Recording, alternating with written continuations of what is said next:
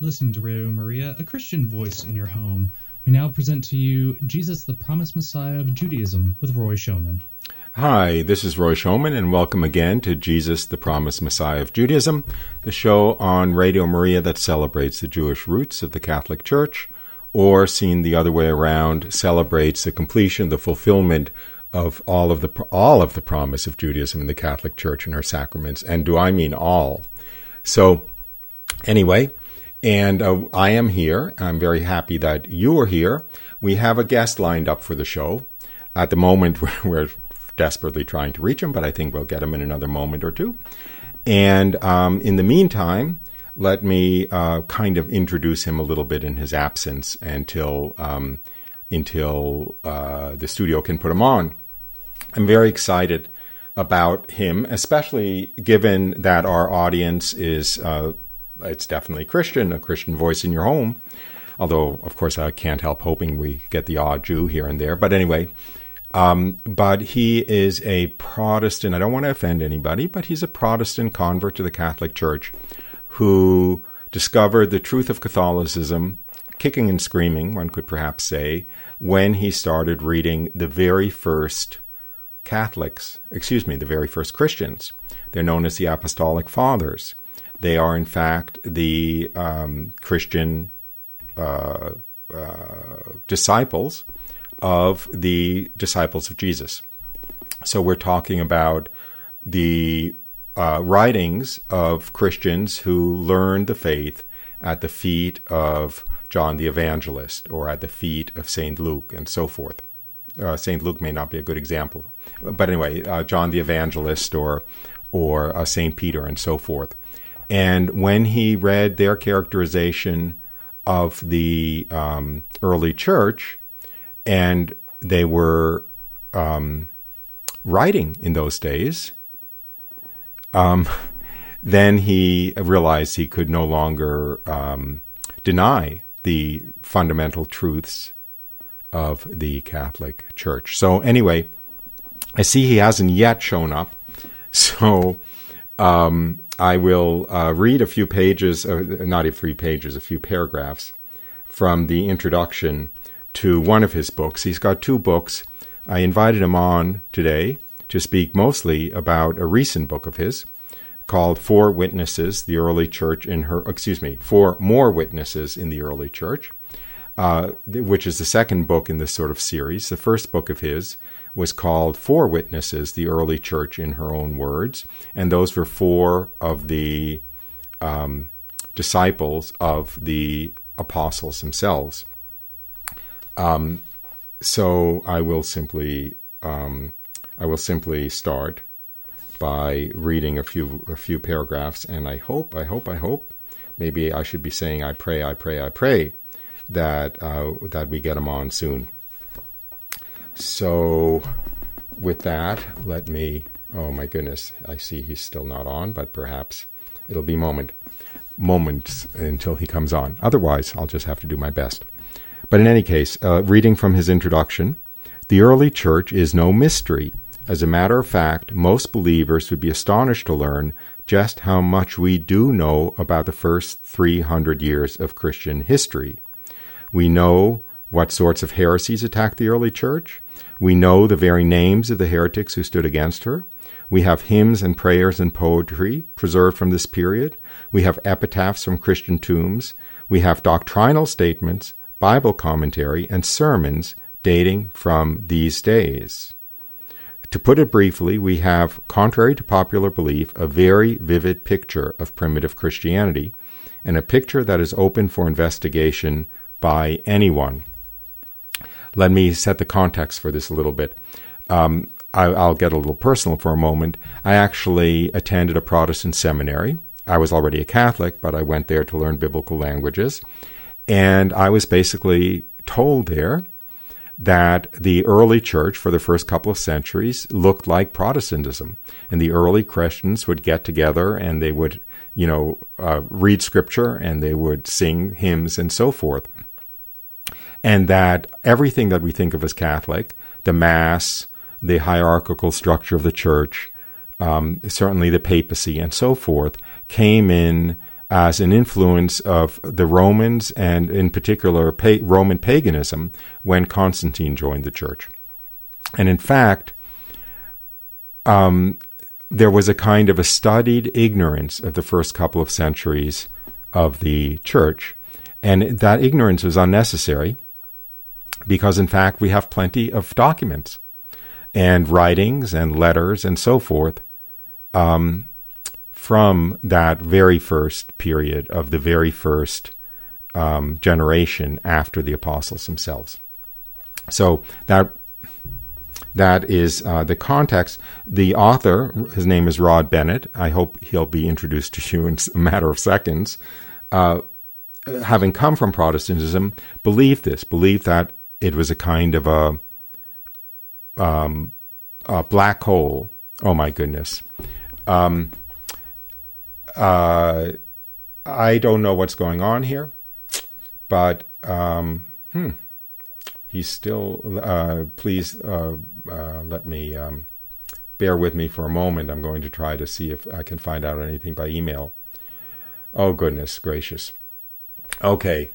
I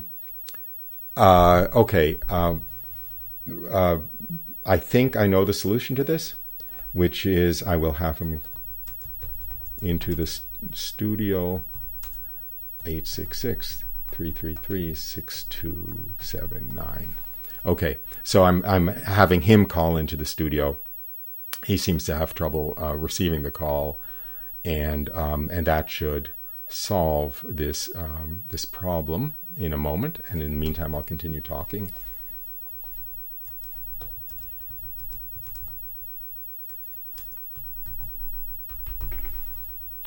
Okay. Let's see if he's called in. You're seeing a little bit behind the curtain here of our high-tech studio. But anyway, so it was actually the opposite of what I was taught, so to speak, in the Protestant seminary. It's not that we don't know anything about the early church and have to imagine it. It is that in order to maintain their separation from the Catholic Church, they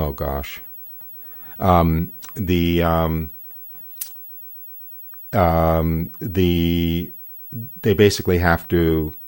I don't want to impute any dishonesty, but they have to maintain their ignorance of the very first decades and century of the church. So anyway, I'll continue now with his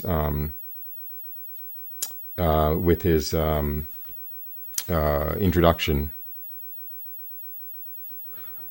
Yet, like most modern believers, I have lived practically all of my Christian life knowing next to nothing about any of the early church fathers and of the early church documents. Until I discovered these writings a few years ago, any vague ideas I might have had about the early church came straight out of old Cecil B. DeMille movies. I honestly did not think it was possible to know much more, or I believe I would have tried harder. Looking back, I can see that I had a very sincere but completely ungrounded conviction that the period from Revelation to Constantine was terra incognita, a gaping dark continent on the map of history. Anyway, of course, he was amazed and confounded when he found out the truth. So, okay. This looks like it is a total washout, having him on. I do not understand. I'm going back and forth. I apologize profusely. And let me see if anything else is happening. I think that perhaps he's lost his phone service. Okay. What now? Okay. Now I'm going to work from his first book because his second book is less easy to extract from. So I'm working from Four Witnesses, the Early Church in Her Own Words. And since this is Radio Maria, and since even among Catholics, to tell the truth, shamefully, there is some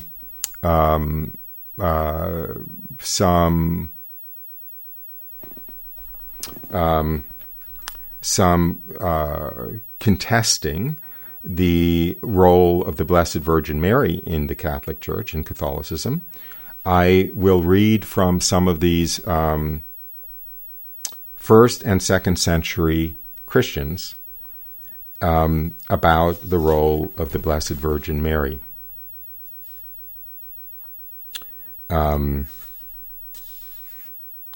This is now from the 4th century, essentially before any threat of Constantine having changed the church. Well, I'll read something first from the year 210. Tertullian of Carthage. Though a virgin, the word of God was introduced to set up a structure of life. Thus, what had been laid waste and ruined by this sex, that is, women, was by the same sex reestablished in salvation. Eve had believed the serpent, Mary believed Gabriel. That which the one destroyed by believing, the other by believing set straight. So we already have the doctrine, so to speak, of the Blessed Virgin Mary as the new Eve, having restored this fallen state of man, essentially, as the first Eve was an agent for bringing about the fall of man. The second Eve, the Blessed Virgin Mary, was the agent for restoring man to his original intimacy with God, and actually further. Now from AD 360, this is from Athanasius, Saint Athanasius. Let those, therefore, who deny that the Son is by nature from the Father and proper to his essence, deny also that he took true human flesh from the ever-Virgin Mary. And then 428, I can't believe that. Still nothing here. From St. Augustine, heretics called anti-Dicomarites are those who contradict the perpetual virginity of Mary and affirm that after Christ was born, she was joined as one with her husband. Okay, this is the year 428. So the teaching of the perpetual virginity of Mary, that she was virgin before the conception of Jesus, she was before the birth of Jesus, during the birth of Jesus, and after the birth of Jesus, that she was perpetually virgin, was already affirmed. What does this make it? About 350 years after Jesus died. I am distracting myself a bit because I have to keep an eye on... Okay. I will take the caller. I hope the caller is Rod, but are you there, caller?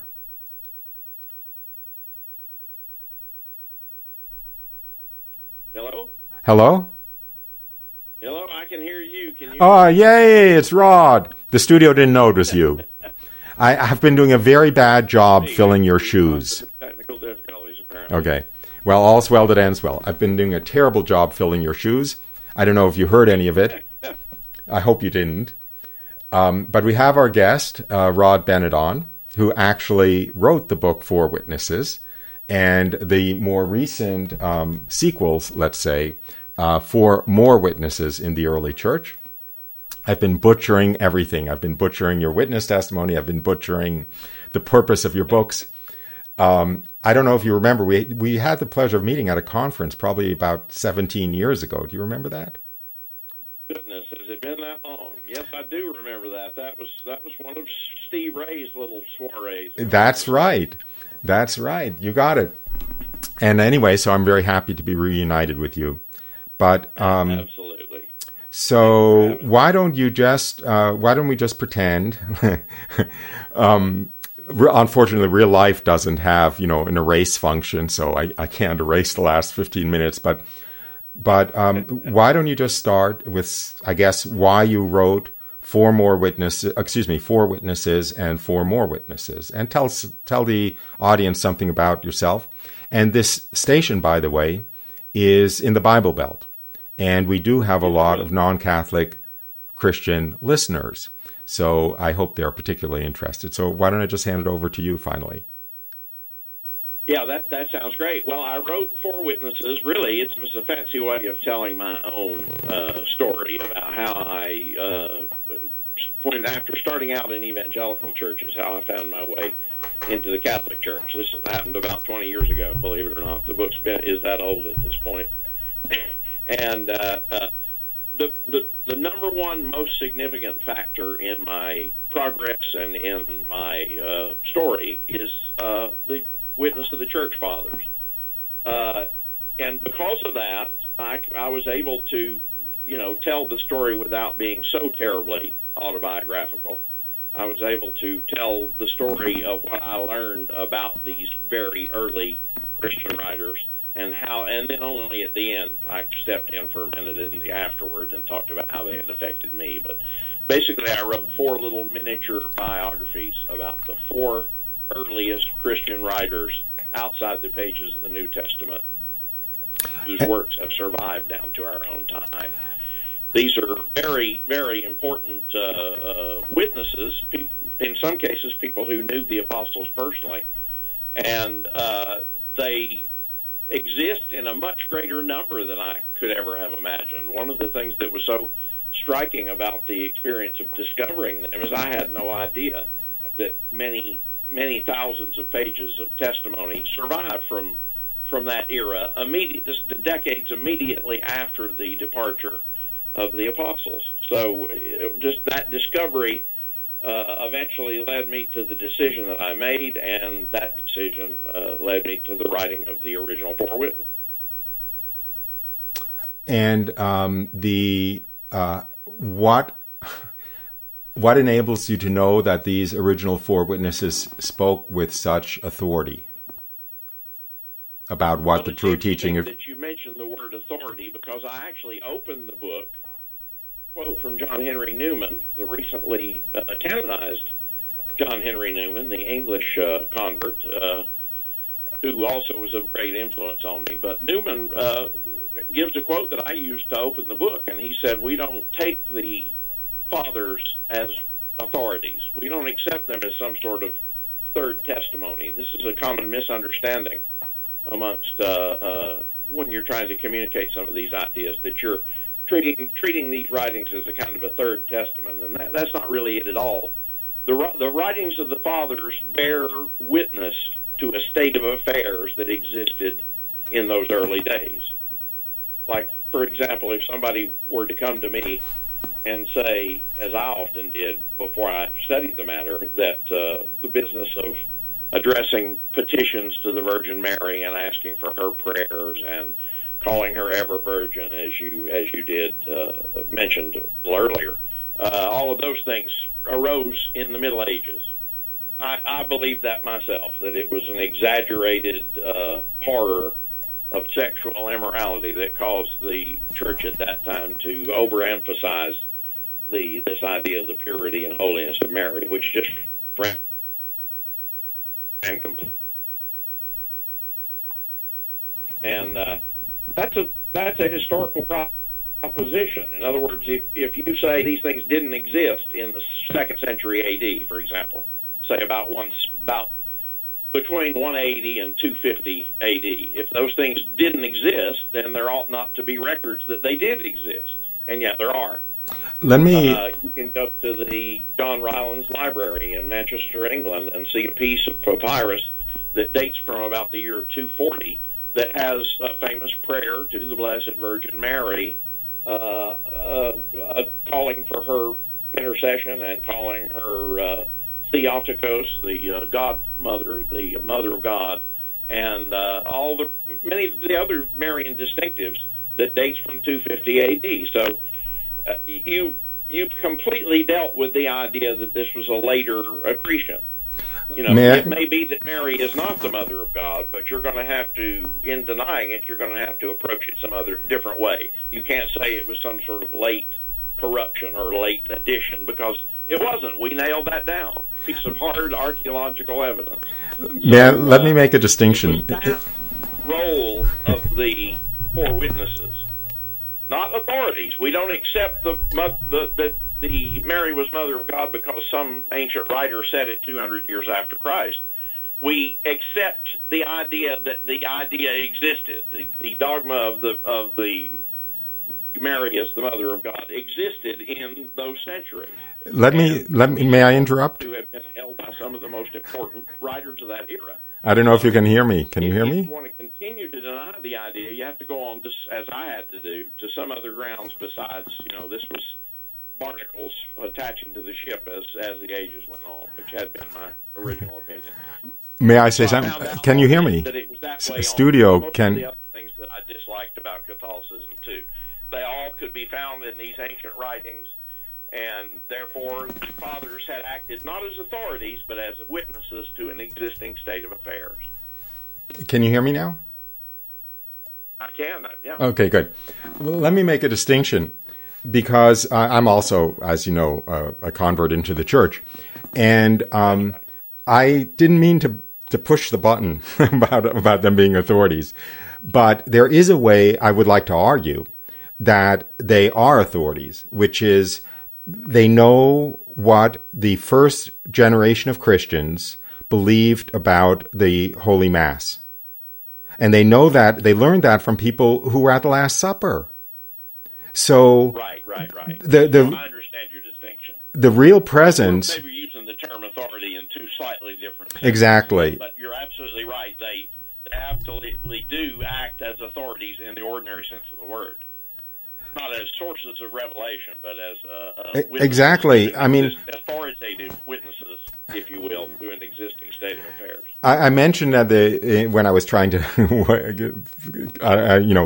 wait until you came on, that I actually was a student at a Protestant seminary for a while at Gordon Conwell, to learn biblical languages, not because I was Protestant, I was already Catholic, and they actually honestly thought, and these all the professors all had PhDs. They honestly thought that the Mass didn't exist in the first centuries. So it's so easy to find out that it did. You got it. I mean, you have to accept that it's right or correct or biblical or anything else like that. Although you've definitely got a problem on your hands.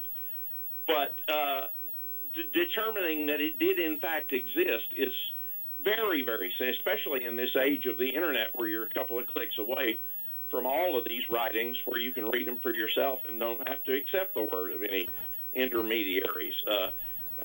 Just a few minutes of research will solve that problem for you for the rest of your life. And the belief in the real presence in the Eucharist, which is already, by the way, in the New Testament, in Paul, right? Right. I mean, it was astonishing to me how these extremely educated people protected themselves from certain knowledge because it would undermine their position. Well, at least a few of them came by it honestly, in the sense that they were simply passing down the tradition of their fathers. They emphasized the things they had been taught to emphasize and de-emphasized the ones they'd been taught not to. But isn't it Cardinal Newman? The fact that ignorance was probably part of it in a lot of the cases. Well, how can I put this?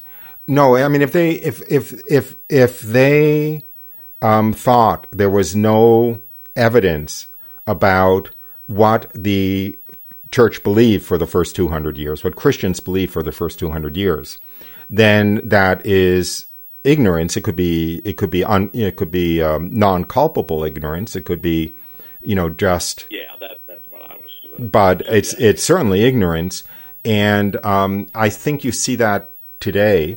I don't want to get political. I always like getting political because we're living in such a political time.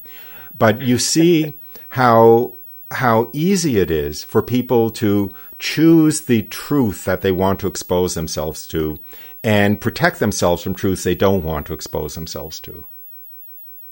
Right. It's the bentness of our human nature that causes us to willful blindness in many cases. Well, at least in my case with these early fathers, it was such a thrilling discovery. Just simply having in my hand a big, thick book, like a volume of the Encyclopedia Britannica, with tiny little print, and not a word in it was written later than the year 200 A.D.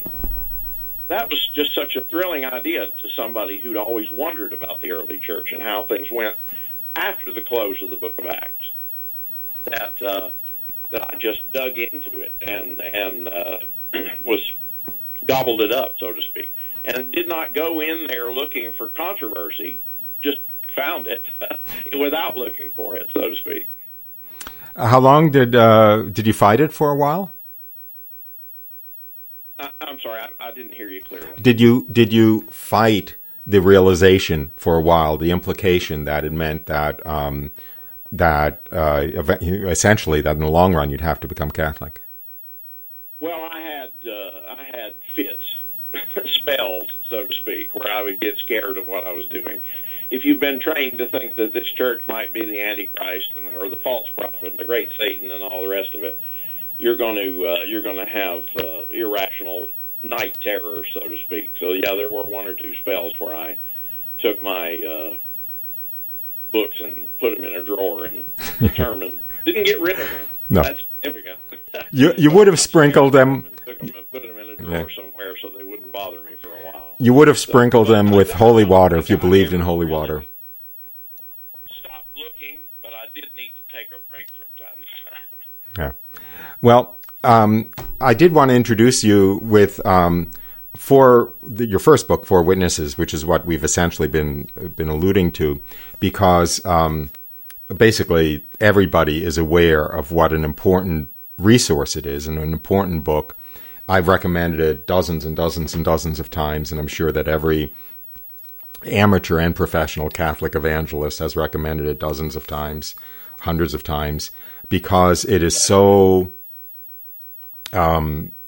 compelling, basically, without being polemical in any sense. It's just, if you're not going to think this is fiction, then you're kind of in the false history is going to crumble before your eyes.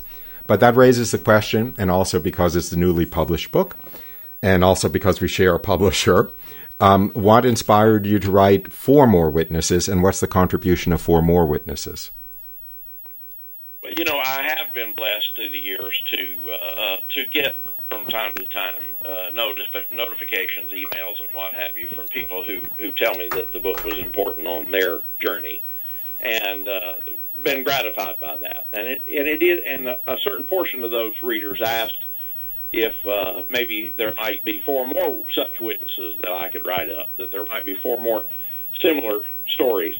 So I finally gave in and said, yeah, let's write four more. So the next four were pretty much chosen for the same reason that the first four were. The first four were Clement of Rome, Ignatius of Antioch, Justin Martyr, and Irenaeus of Lyon. And as I said earlier in the broadcast, these are the four earliest Christian writers whose works survive in enough completeness, and there's enough reliability to them, not just fragments or scraps, but complete works that exist, so that we could make an attempt at a biography or a story based on their lives. And so I followed the next book up with the same principle. I picked the next four earliest witnesses who similarly have enough of a fleshed-out biography and whose writings are there in enough fullness that you can actually do this with. So the next four are Hermas, the author of the book The Shepherd. Hermas was one of Clement of Rome's parishioners. He actually was a layman at the Church of Rome while Clement of Rome was bishop there. So the two of them are linked very closely. In fact, if you read the book, you find out that they are linked in the story, that Hermas submitted his book to Clement, and Clement ordered that the book be sent around, that it make the round, so to speak. So the next witness after that is Clement of Alexandria, not to be confused with Clement of Rome. Clement of Alexandria was a disciple of Irenaeus, so there's another link to the first book, Irenaeus having been the final witness in the first book. And then the next two in the new book, Numbers 7 and 8, are Hippolytus of Rome and Origen. And both of them were disciples of Clement of Alexandria.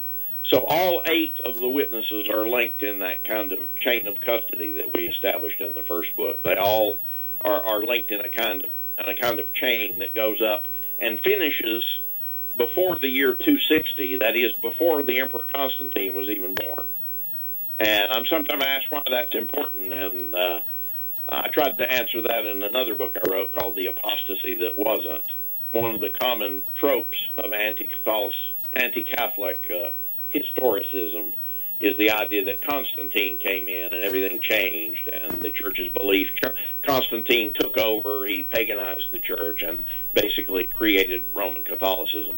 Well, all of these 8 witnesses had lived out their entire course long before Constantine ever rose to power, which is why they are very important. Why I subtitled this book, Further Testimony from Christians Before Constantine.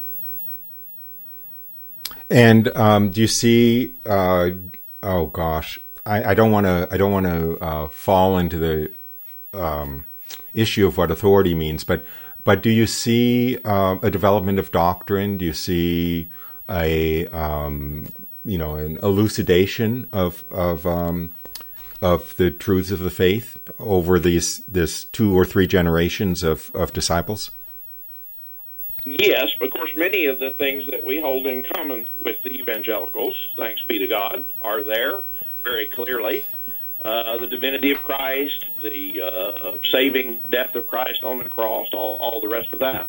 But also, yes, there is more talk about things that we don't have in common with our evangelical brothers and sisters. And they do, this second set of witnesses also bear witness to the truth, the existence, at least in these early centuries, of many of the controverted issues between us: baptismal regeneration, the true presence of Christ in the Eucharist, Marian issues, and all the rest of it. So, yeah, they do continue. For example, Justin Martyr in the first book gives the earliest account of detailed account of a Christian church service.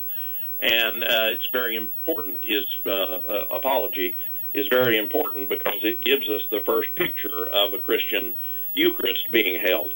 But Hippolytus gives us the same kind of description, only in much, much greater detail, because it was prepared for use in seminaries, and it gives us a much greater. At one point I call it Justin on steroids, because Hippolytus's book, The Apostolic Traditions, is the same kind of account, only much more detailed and much more theological. So, they definitely do take the explanations to a greater level of detail. So that's one of the things that makes the second book important, is that it fills in even more fully some of the blanks that were present in the first book. Well, since we are talking a little bit about doctrines that separate the Catholic community from their Protestant brethren, and since the show is on Radio Maria, can you talk a little bit about basically the role of Mary, what was understood about Mary, when churches perhaps dedicated to the Blessed Virgin Mary emerged, when prayers to Mary emerged? Can you glorify our Blessed Mother a little bit in the early centuries? Well, absolutely, yes. The best of the witnesses for those purposes is Origen. Origen, in fact, a great the 3rd century scholar. Many people believe that he was the greatest saint of his era. His father was a martyr. He himself died after having been mistreated in a persecution. And his saintly character made him famous wherever he went, and he was definitely the greatest theologian of his age. And he may very well have the distinction of having coined the term Mother of God. That doesn't mean that the ideas were invented by him or that weren't believed by anybody until that time. But he definitely is the man who did for the glories of Mary what Athanasius and some of the others did for the Trinity. That is, they coined the term Trinity, which is similarly easy to misunderstand. In other words, most Christians know that the word Trinity isn't in Scripture, or that it isn't, that you don't find it in the Bible, nor any of the other formulations we associated with it. God in three persons, the triune Godhead, none of those things exist in Scripture. Certainly the raw material is there in Scripture, waiting to be put together in either a correct or an incorrect way, and that's the work of later commentators and exegetes. Well, that's what Origen did for the divine motherhood, the idea that the person that Mary gave birth to in the stable at Bethlehem was a divine person, a human man who nevertheless was also the incarnation of the pre-existing second person of the Trinity. That idea had been a source of trouble in the church, in that many misunderstandings of it arose, and once the misunderstandings hardened in some circles into heresies, the church had to deal with it. And in dealing with it, they coined more specific, more definite terms that correctly express the truth, just as the word Trinity correctly expresses the truth. But it are at least open to the idea that word is not in Scripture. Similarly, the term Theotokos, or Mother of God, is not in Scripture. But it's definitely a correct representation or a summation of what we do find in Scripture. And it may be that Origen has that distinction of having been the first to put the truths in quite such a succinct, striking term. And made it very clear and very memorable. Do you know anything? Were there any records of prayers to the Blessed Virgin Mary from this period, or churches dedicated to her? Yes, I mentioned that just briefly earlier. Yes, the prayer Sub Tuum Praesidium. I don't think my Latin is very good, but I think that's the Latin name of it. It's the earliest known Marian prayer, and it's possible that it was composed by Origen. We don't know about that, but it's possible that it was.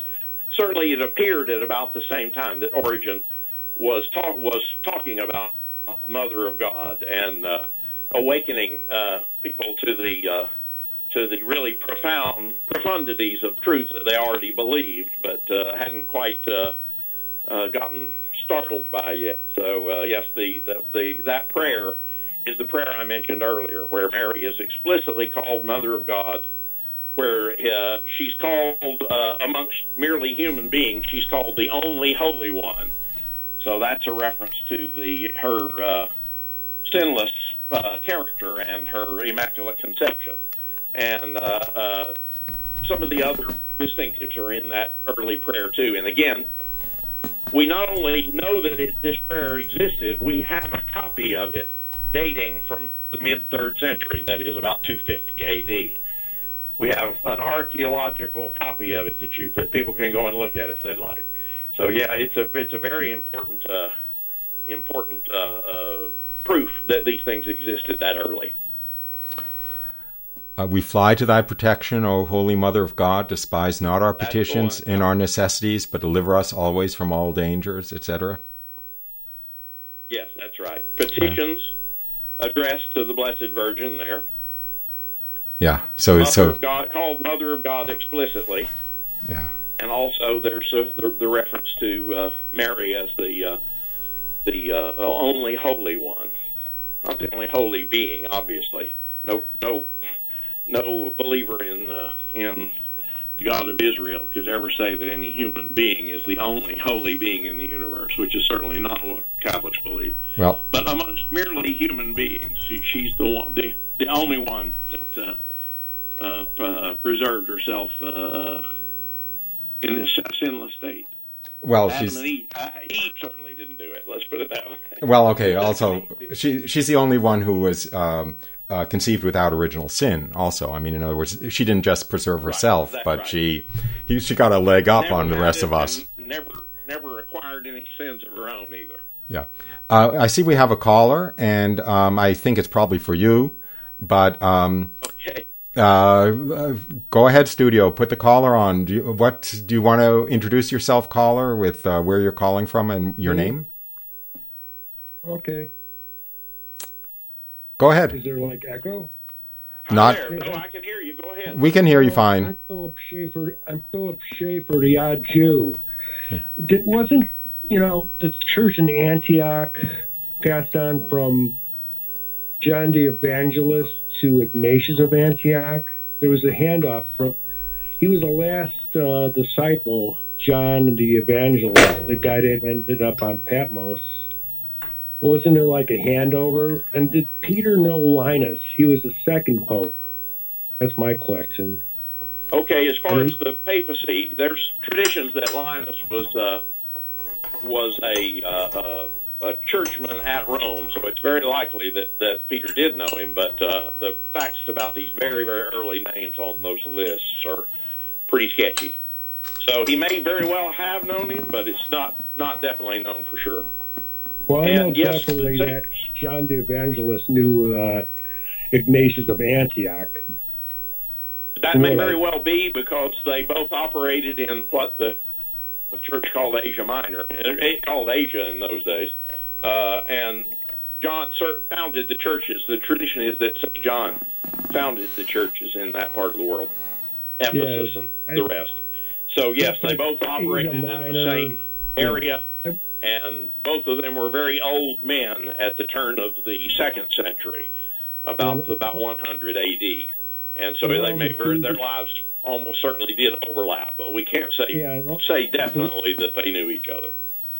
You can't say definitely. The language at that time of the Jews in that era was Greek, obviously. Wasn't it? For many of them, yes. There were educated, Greek was the language of literacy all over the empire, and so educated Jews, almost all of them knew Greek.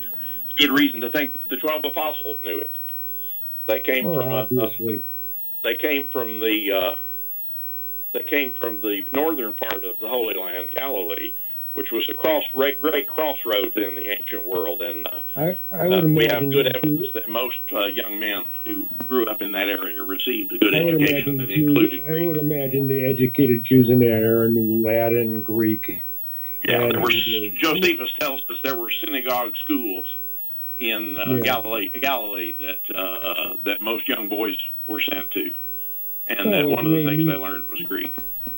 What made me decide to become Catholic from a Jewish Protestant is reading the story about Edith Stein, which, by the way, Roy did a real good job on his documentary on Edith Stein. I was impressed.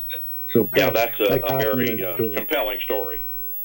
Yes, I was at a church nearby, and it was like the feast of Edith Stein on August 9th. I couldn't help but start weeping. It was embarrassing. I got very emotional because Edith Stein and I are of the same ethnic persuasion. And she was working on you, I suspect. In other words, whenever one weeps in a situation like that, it's grace. Yeah, beautiful. Well, thank you very much for the call, and I'll go back to. You did a fine job on that. Thanks. Good to speak with you. My compliments. Okay, thanks a lot, and I'm very grateful to Rod. I think that any regular listeners know that my knowledge is a mile wide and an inch deep, so it's always wonderful to have somebody who actually has a little depth to what they talk about. Went on, you said you want the call from the odd Jew. I mean, I've been called a strange Jew, but I've never been called the odd Jew. Okay. Well, okay. Odd means different things, but anyway. I'm just joking. Yeah. Kibitzing. Okay. Well, let me go back to. Let me let you go for Philip, because I want to get back to Rod. But thank you very much for the call, and I do want to hit another little hot button topic, which of course is it's not only a hot button topic between Catholics and Protestants, but even between Eastern churches and Catholics, which is why is the Bishop of Rome the Pope, and where does that come from, and how solidly is the foundation of that? Well, certainly the earliest fathers of the See of Rome, that is, the church founded by Peter and Paul, as Irenaeus puts it in a famous quote. The that church was recognized in his day. And keep in mind, Irenaeus was a disciple of Polycarp, who had been discipled by St. John the Apostle. So that's how close Irenaeus was. And Irenaeus tells us that in his day, he says the church, that most fortunate church, the most blessed church that had the glory of having been created by Peter and Paul, has an absolutely unreal, what's the word? It's hard to, there are various different English translations. None of them really kind of do justice to what's actually being said. He's saying that church has an completely undoubted role as being a cornerstone of faith. He says if there's a dispute between any of the local churches, between any of the other bishops, the way that these things are handled in his day is that the local churches, many of whom were also founded by apostles, these churches, their way of handling these kind of issues is to submit the question to the Church of Rome, where the faith of the apostles, as he puts it, has always been preserved inviolate. Wow. So, and there are many other references, not quite as old as that one, to the idea that the Church of Rome is a special depository for the faith in its full purity, and even has a kind of a divine guarantee. And what's the date of that first assertion? The first citation you gave is help us with the dates of that. Irenaeus wrote those things in his books against heresies, I believe, which date from about 180. Okay, so basically within 150 years, 120 years of the founding of Christianity. Right. Well, if St. John the Apostle died about 95, as many scholars believe, then yes, that's not even 100 years, less than 100 years, wow. about 85, 90 years afterwards. So, and yes, Irenaeus writes very confidently of the idea that the bishop, not the bishop, he mentions the church. Now, there's an interesting point to make in that. He doesn't say the Pope, okay, but he says the Church of Rome is always a reliable lodestone. So long as you submit what you're talking about to them, you'll get the right answer. Well, how does the Church at Rome speak authoritatively? In other words, if you were to ask the Church at Rome, who answers back?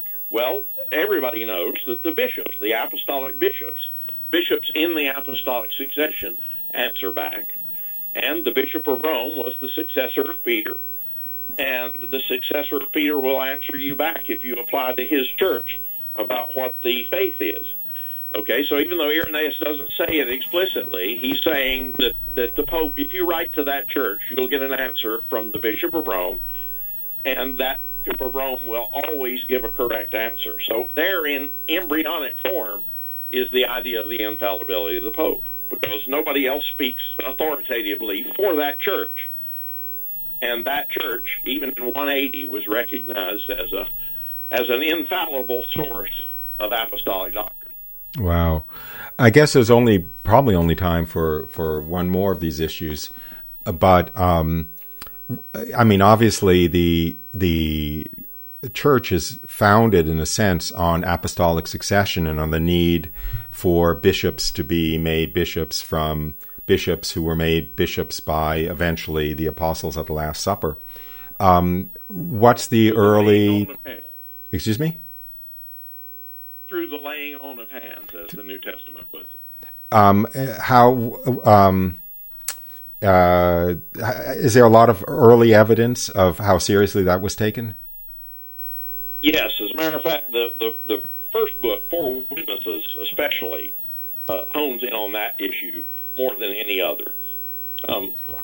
Clement of Rome, his letter, which dates from probably 90 or 95 A.D. It may actually be older than the Gospel of John. That's how old that letter is. But his epistles to the Corinthians is a very ancient piece of writing, and pretty much the entire theme is that no church can toss out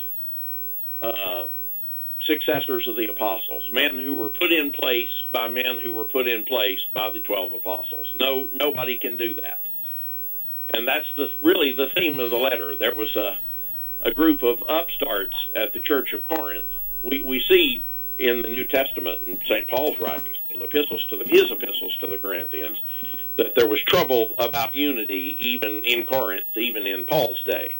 But it spilled over into an out-and-out schism a couple of decades later, and Clement, the Bishop of Rome, was called upon to settle it. Now, how does that happen? How is it that the bishop of another church, hundreds of miles away, gets called upon to intervene and act as a referee at the equally apostolic Church of Corinth, unless that bishop has some sort of important role in deciding disputes between the bishops?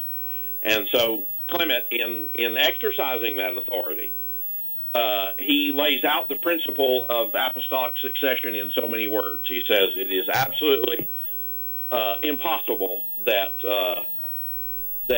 leaders, bishops, put into place by the apostles and then their successors should be voluntarily overthrown on mere human whim.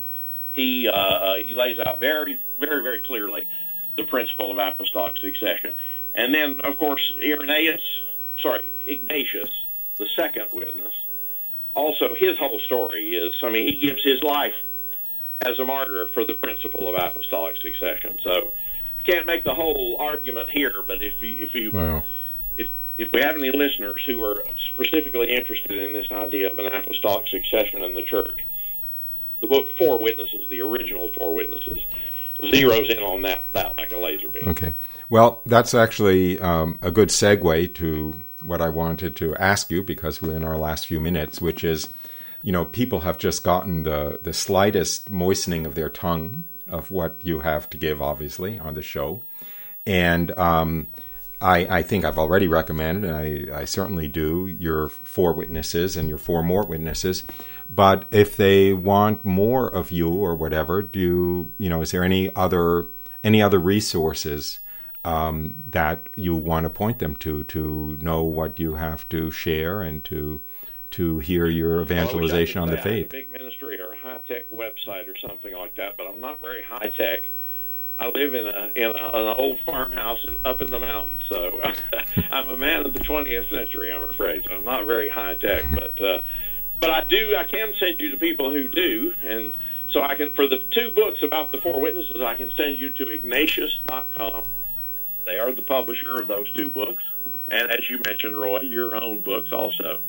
Mm-hmm. And if you want to get the apostasy that wasn't, which addresses the nutty Constantine created Catholicism conspiracy theory, then you can get that from our friends at Catholic Answers. So go to Catholic.com for that. So that's a pretty good starting place. I don't know if I want to recommend Bad Shepherds or not. But it's a very useful book also. I mean, your name, I'm going to spell it because, the internet is very spelling sensitive. It's Rod, R-O-D, Bennett, B-E, 2 N's, N-N-E-T-T. And I'm sure if you Google that, I don't know if Rod knows what Google is, but you guys do. I'm sure you can find his books, because he actually has...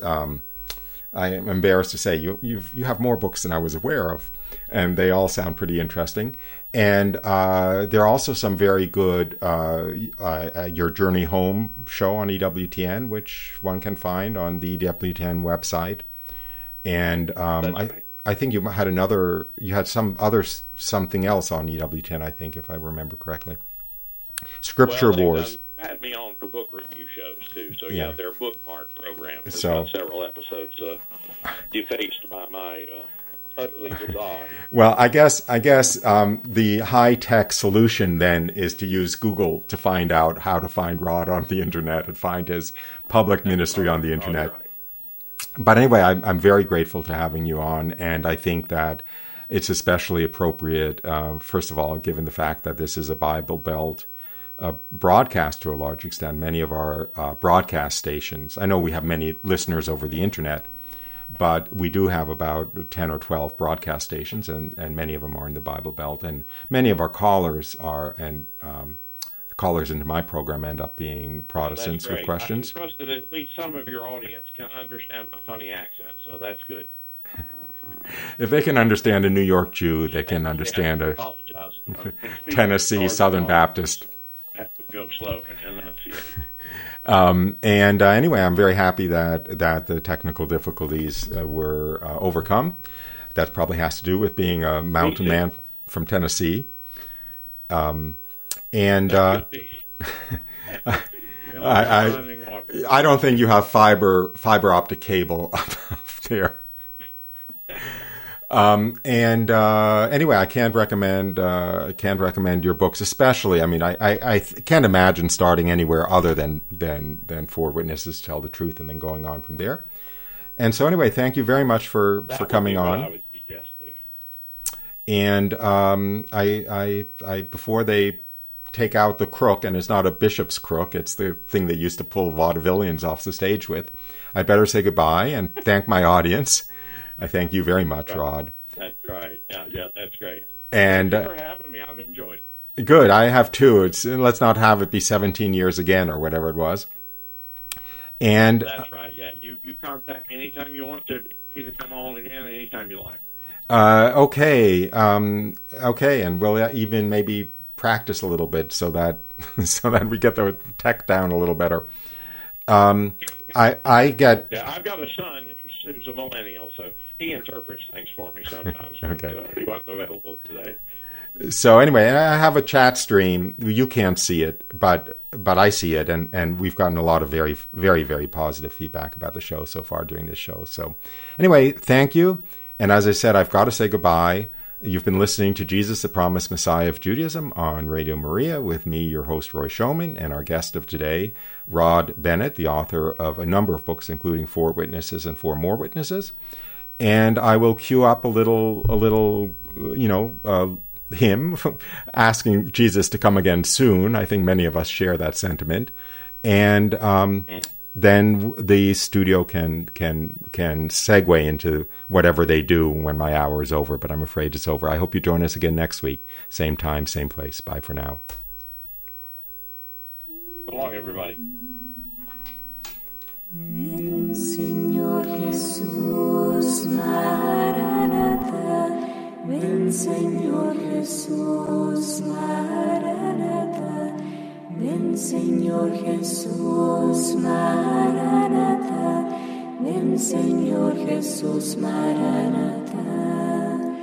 Ven, Señor Jesús, Maranatha. Ven, Señor Jesús, Maranatha.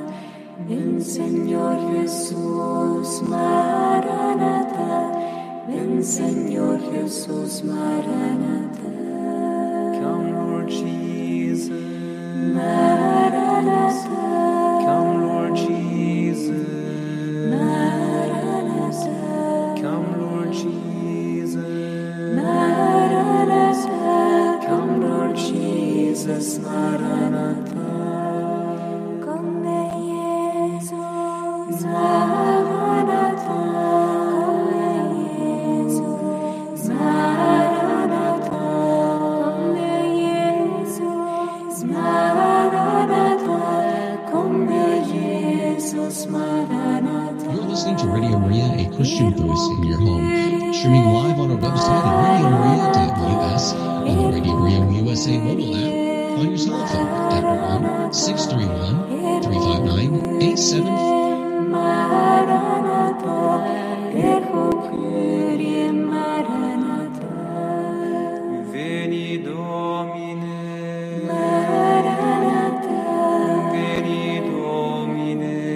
Maranatha, Veni Domine. Maranatha, Veni Domine Maranatha. Don Yeshua,